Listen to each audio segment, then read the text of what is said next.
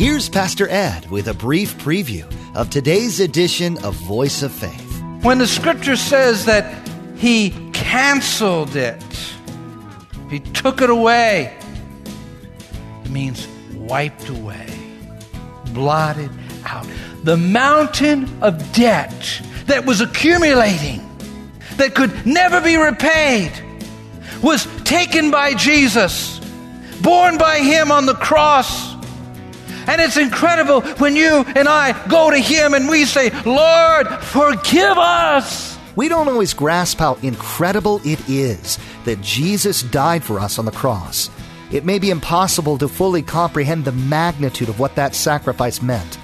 Pastor Ed reminds us today that our sin has created an enormous amount of debt that could never be repaid.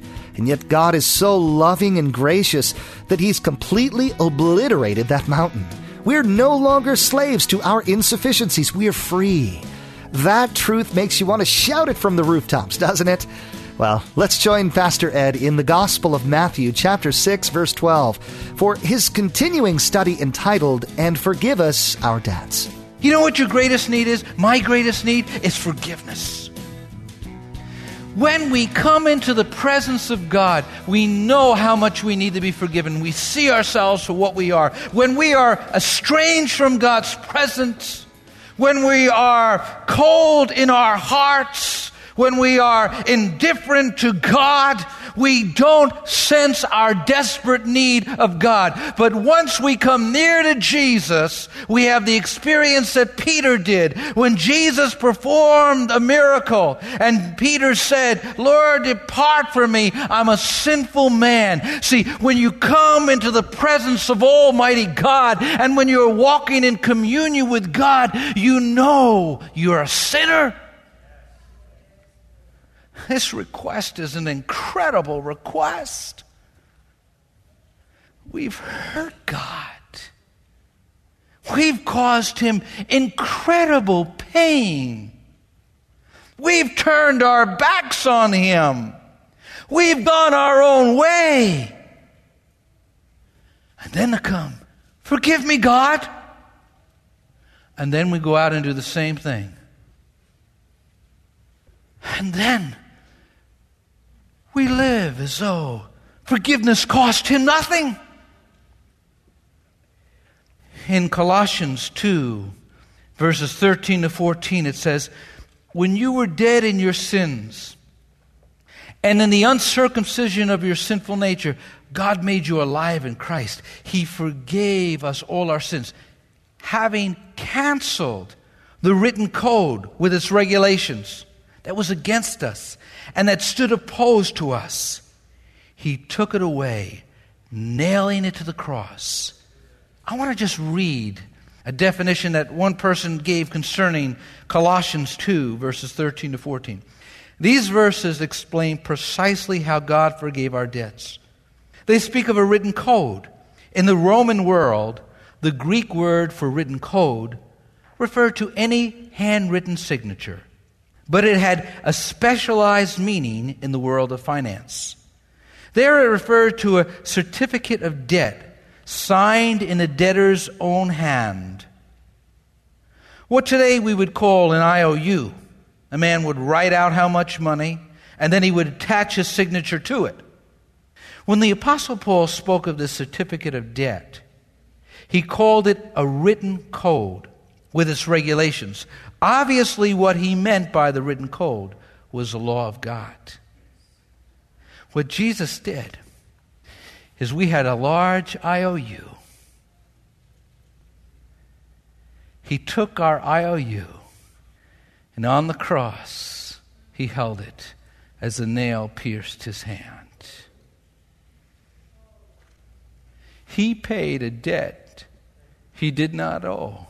I owed a debt I could not pay. I needed someone to wash my sins away.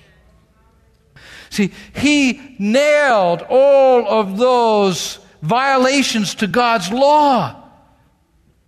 The 10 Commandments can be wrapped up in what Jesus said. The first is the greatest commandment is to love God. Second, to love our neighbor. All of the commandments hang on that. And all of us have failed. That's what the songwriter meant when he said, "It is well with my soul. My sin, oh, the bliss of this glorious thought. My sin, not in the part, but the whole, is nailed to the cross, and I bear it no more. Praise the Lord, O my soul." When the scripture says that he canceled it, he took it away, it means wiped away, blotted out.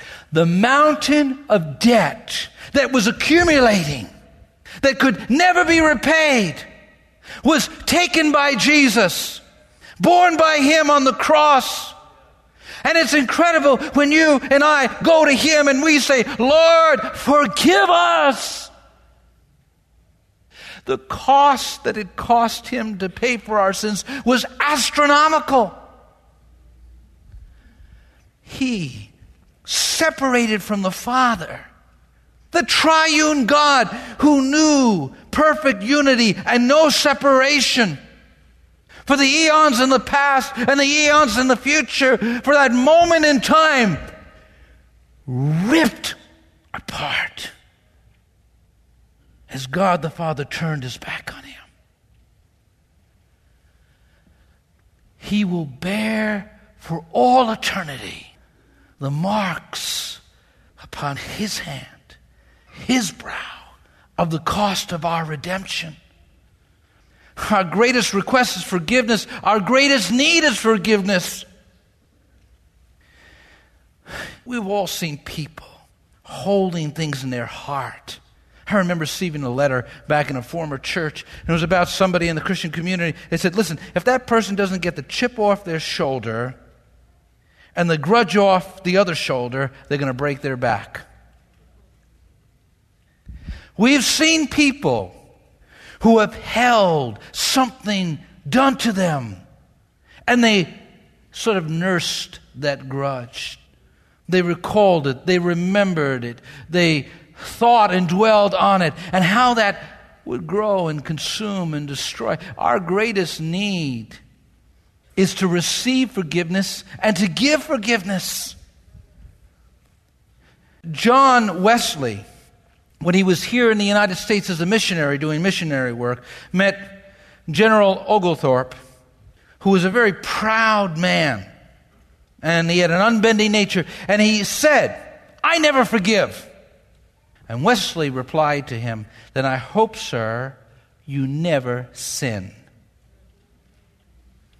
Think about all the wrongs that God has suffered at your hands. Think about all the wrongs that God has suffered at your hands. The times you've ignored him. The times you've neglected him. The times you've turned your back on him.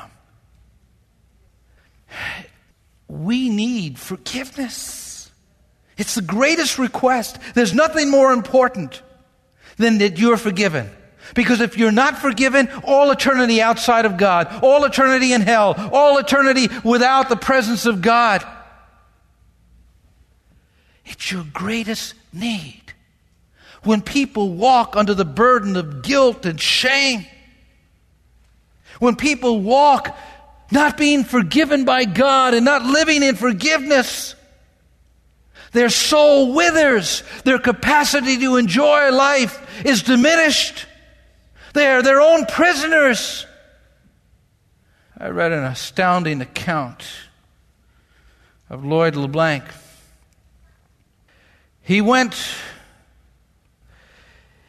to prison to visit Patrick Saunier, who had killed his son.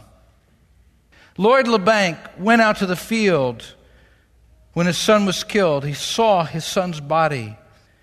The eyes of his son were bulging out as this child was abused. He was a Christian. Lloyd knelt down and he prayed the Lord's Prayer. And when he came to the fifth petition, "Forgive us our debts as we forgive our debtors," he said, "Yes, Lord, I will." He went to his son's murderer's execution. He went there not to gloat, not to look down, but he went there just to offer forgiveness. And before Sonier was executed, he said, "Would you forgive me?" And Lloyd said, "Yes, I forgive you." That father had to think about all the years when the son would have been 10 years old and 15 a teenager and then graduating high school and college, and when that son would have been married and when that son would have been an older man like himself. And none of those things happened for his son. But God gave him the grace and the ability to forgive. At Promise Keepers a number of years ago, a pastor had a conversation with a man. And this man told him how his sister's husband was murdered by another man. And they caught the murderer. He was incarcerated and eventually executed. But the wife of the murderer didn't want to take care of their children anymore. And he said, "I adopted those children and we're going to raise them up." That's the grace of God. That's the power of Christ working in a life. You and I cannot do that on our own. I mean, we have a tremendous ability to remember the wrongs of others, don't we? I mean, we could remember 10, 15, 20, 25. We can remember days, dates, details. Now, we always exaggerate what other people do. And what we do, we minimize. We say, they're just a little too sensitive, you know? God knows that if we've really experienced His grace in our life, that we will become channels of that grace to others.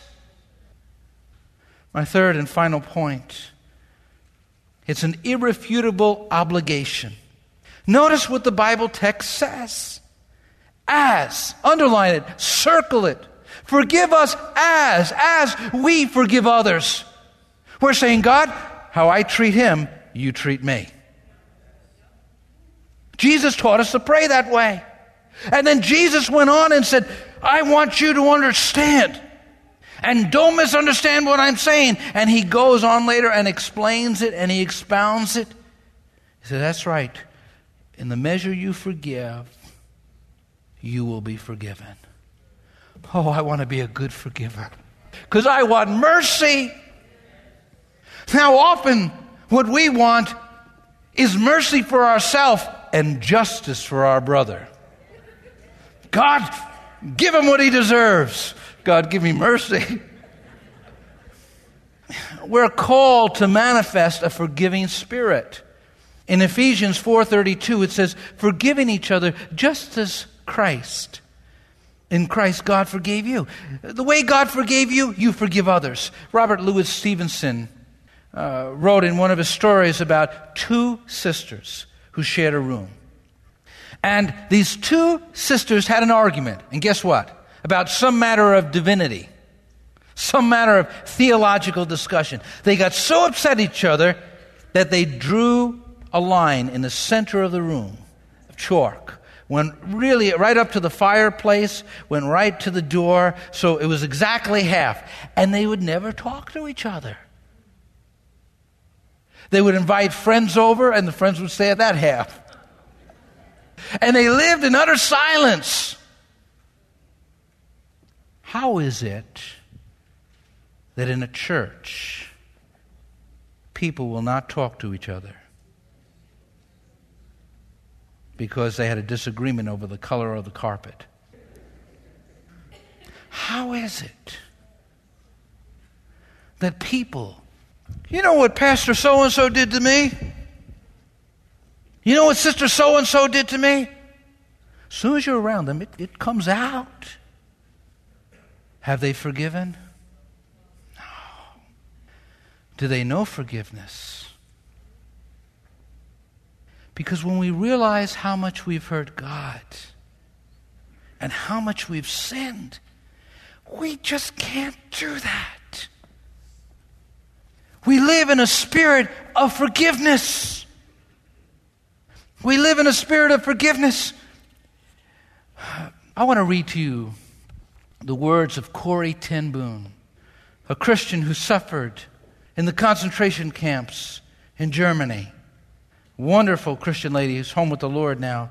But she wrote this: "Since the end of the war, I had a home in Holland for victims of Nazi brutality. Those who were able to forgive their former enemies were able also to return to the outside world and rebuild their lives, no matter what the physical scars. Those who nursed their bitterness remained invalids. It was as simple and as horrible as that." Corrie ten Boom. How many people are nursing their hurts? You may have gone through a bitter divorce. You may have been deeply hurt by a parent. You may have been betrayed by a friend. But God is wanting you to release them. It's a process. Sometimes we have to work through it again and again and again, but God will give you the grace. Because when you get a vision of what God forgave you, whew, thank you, God. Anything I forgive in comparison to what I've done to you, oh Lord, I'm not on the short end of the stick on that. Because I've sinned against you far greatly than anyone has ever sinned against me. In Matthew chapter 18, verses 32 to 35, we see we are responsible to manifest a forgiving spirit. We are responsible to manifest a forgiving spirit. I want to read you Matthew 18, 32 to 35. "The master called the servants in. 'You wicked servants,' he said, 'I canceled all the debt of yours because you begged me to. Shouldn't you have mercy on your fellow servants, just as I had on you?' In anger, his master turned him over to the jailers to be tortured until he should pay back all that he owed. This is how my heavenly Father will treat each of you, unless you forgive your brothers from your heart." Jesus gave that incredible story, the parable of a man who owed a debt in no way he could pay. He used astronomical sums. All of the region of that area didn't have that type of money in taxes. There was no way this man could pay that debt. Jesus was actually trying to really make the point to the people that the man was beyond hope. He had this humongous debt, and he's forgiven. He pleads for mercy. "Oh, God, forgive me. Be merciful to me, Master. I'll pay you back. I'll pay you back." No way he could have paid him back. And he just wrote off the debt. Immediately he goes out. He sees a fellow servant, somebody that owes him a small amount of money. He gets him by the throat. He had the right to do it now. It was his right. He says, "Pay me everything you owe me." The man didn't have the money, so he threw him in jail. The man knelt down and prayed the same prayer that he had prayed. How many times have you gone to the Father in heaven and you've said, "Father, forgive me"? And God cleansed and wiped the account clean and completely forgot. Richard Wurmbrand tells a story when he was in prison in a communist country. Here in the prison, he was put with prisoners who were dying. There was a pastor, and then there was a communist who had been betrayed by his own party. Now, the communist who had been betrayed by his own party had actually beaten this pastor. And the pastor was lying on his cot, dying. And here the communist soldier was thrown in. And the communist soldier knew that he was also dying. And so he said, I can't live with myself. Can you forgive me? Immediately the pastor stood up, as frail as he was. He motioned to one of the other prisoners who was a Christian. They gathered around the soldier, and one of the men began to stroke the soldier's hair. And he said, and I want to read to you his words, I have forgiven you with all of my heart, and I love you. If I, who am only a sinner, can love and forgive you, more so can Jesus, who is the Son of God and who is love incarnate. Return to him. He longs for you much more than you long for him. He wishes to forgive you much more than you to be forgiven. You must repent. There in the prison cell, that soldier repented of murders, of all sorts of crimes, and they prayed, and he received Christ. The pastor went back down to lie in his cot, the other Christian, and both the pastor and the other Christian died that night. They went home to be with Jesus.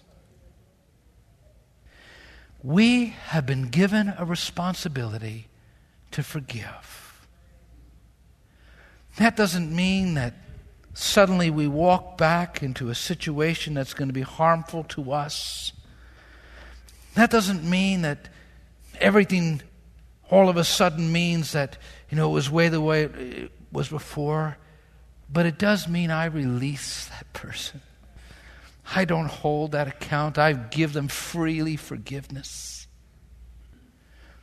Every time you pray, forgive us, you're saying, forgive my sister, forgive my brother, forgive my friend. Don't contradict that prayer by the way you live. Live out that prayer and become a channel of mercy to others. This past week, I heard the tragic story of a pastor friend that I knew. He had served God valiantly as a missionary, working with the poor and the needy, the outcast. And he had fallen into sin. His marriage dissolved overseas. I diligently looked to find his phone number because I knew this man. And he said, how did you find me? I said, well, it took a little searching, but I found you. And I said, I just wanted to talk to you. And he began just in his own heart, said, I've made a mess of my life. I'm so sorry I've hurt so many people. And I said, God's grace is greater than all of our sin. There, you don't have to make anybody pay for their sins. God's the one who settles the account. And built into sin is his own judgment. Built into every sin is his own consequence. But God calls you to be an instrument of grace. The Lord's Prayer is a prayer in the Bible that is known the world wide. There is so much truth contained in this example of how we're to pray, from hallowing the name of the Lord to delivering us from the evil one. Each day, Pastor Ed will share with us what each piece of this prayer means and how it applies to our lives today. Thanks for joining us today. You've been listening to Voice of Faith, the radio ministry of Dr. Edward Jones of Faith Assembly in Poughkeepsie, New York. Now, we want to encourage you to log on to voiceoffaithradio.com and spend some time getting to know us. To stay current with what's being broadcasted here on Voice of Faith, subscribe to our Twitter feed at VOF Radio. Again, to follow the Voice of Faith Twitter feed or to access the archive of messages, log on to voiceoffaithradio.com. Or if you'd like, you can always give us a call. Our phone number is 845-462-5955. That's 845-462-5955. Well, that's all the time we have for today. In the next edition of Voice of Faith, Pastor Ed will continue sharing messages from this series entitled The Lord's Prayer, taught from the Gospel of Luke, chapter 11. So be sure to join us. Until then, may God richly bless you.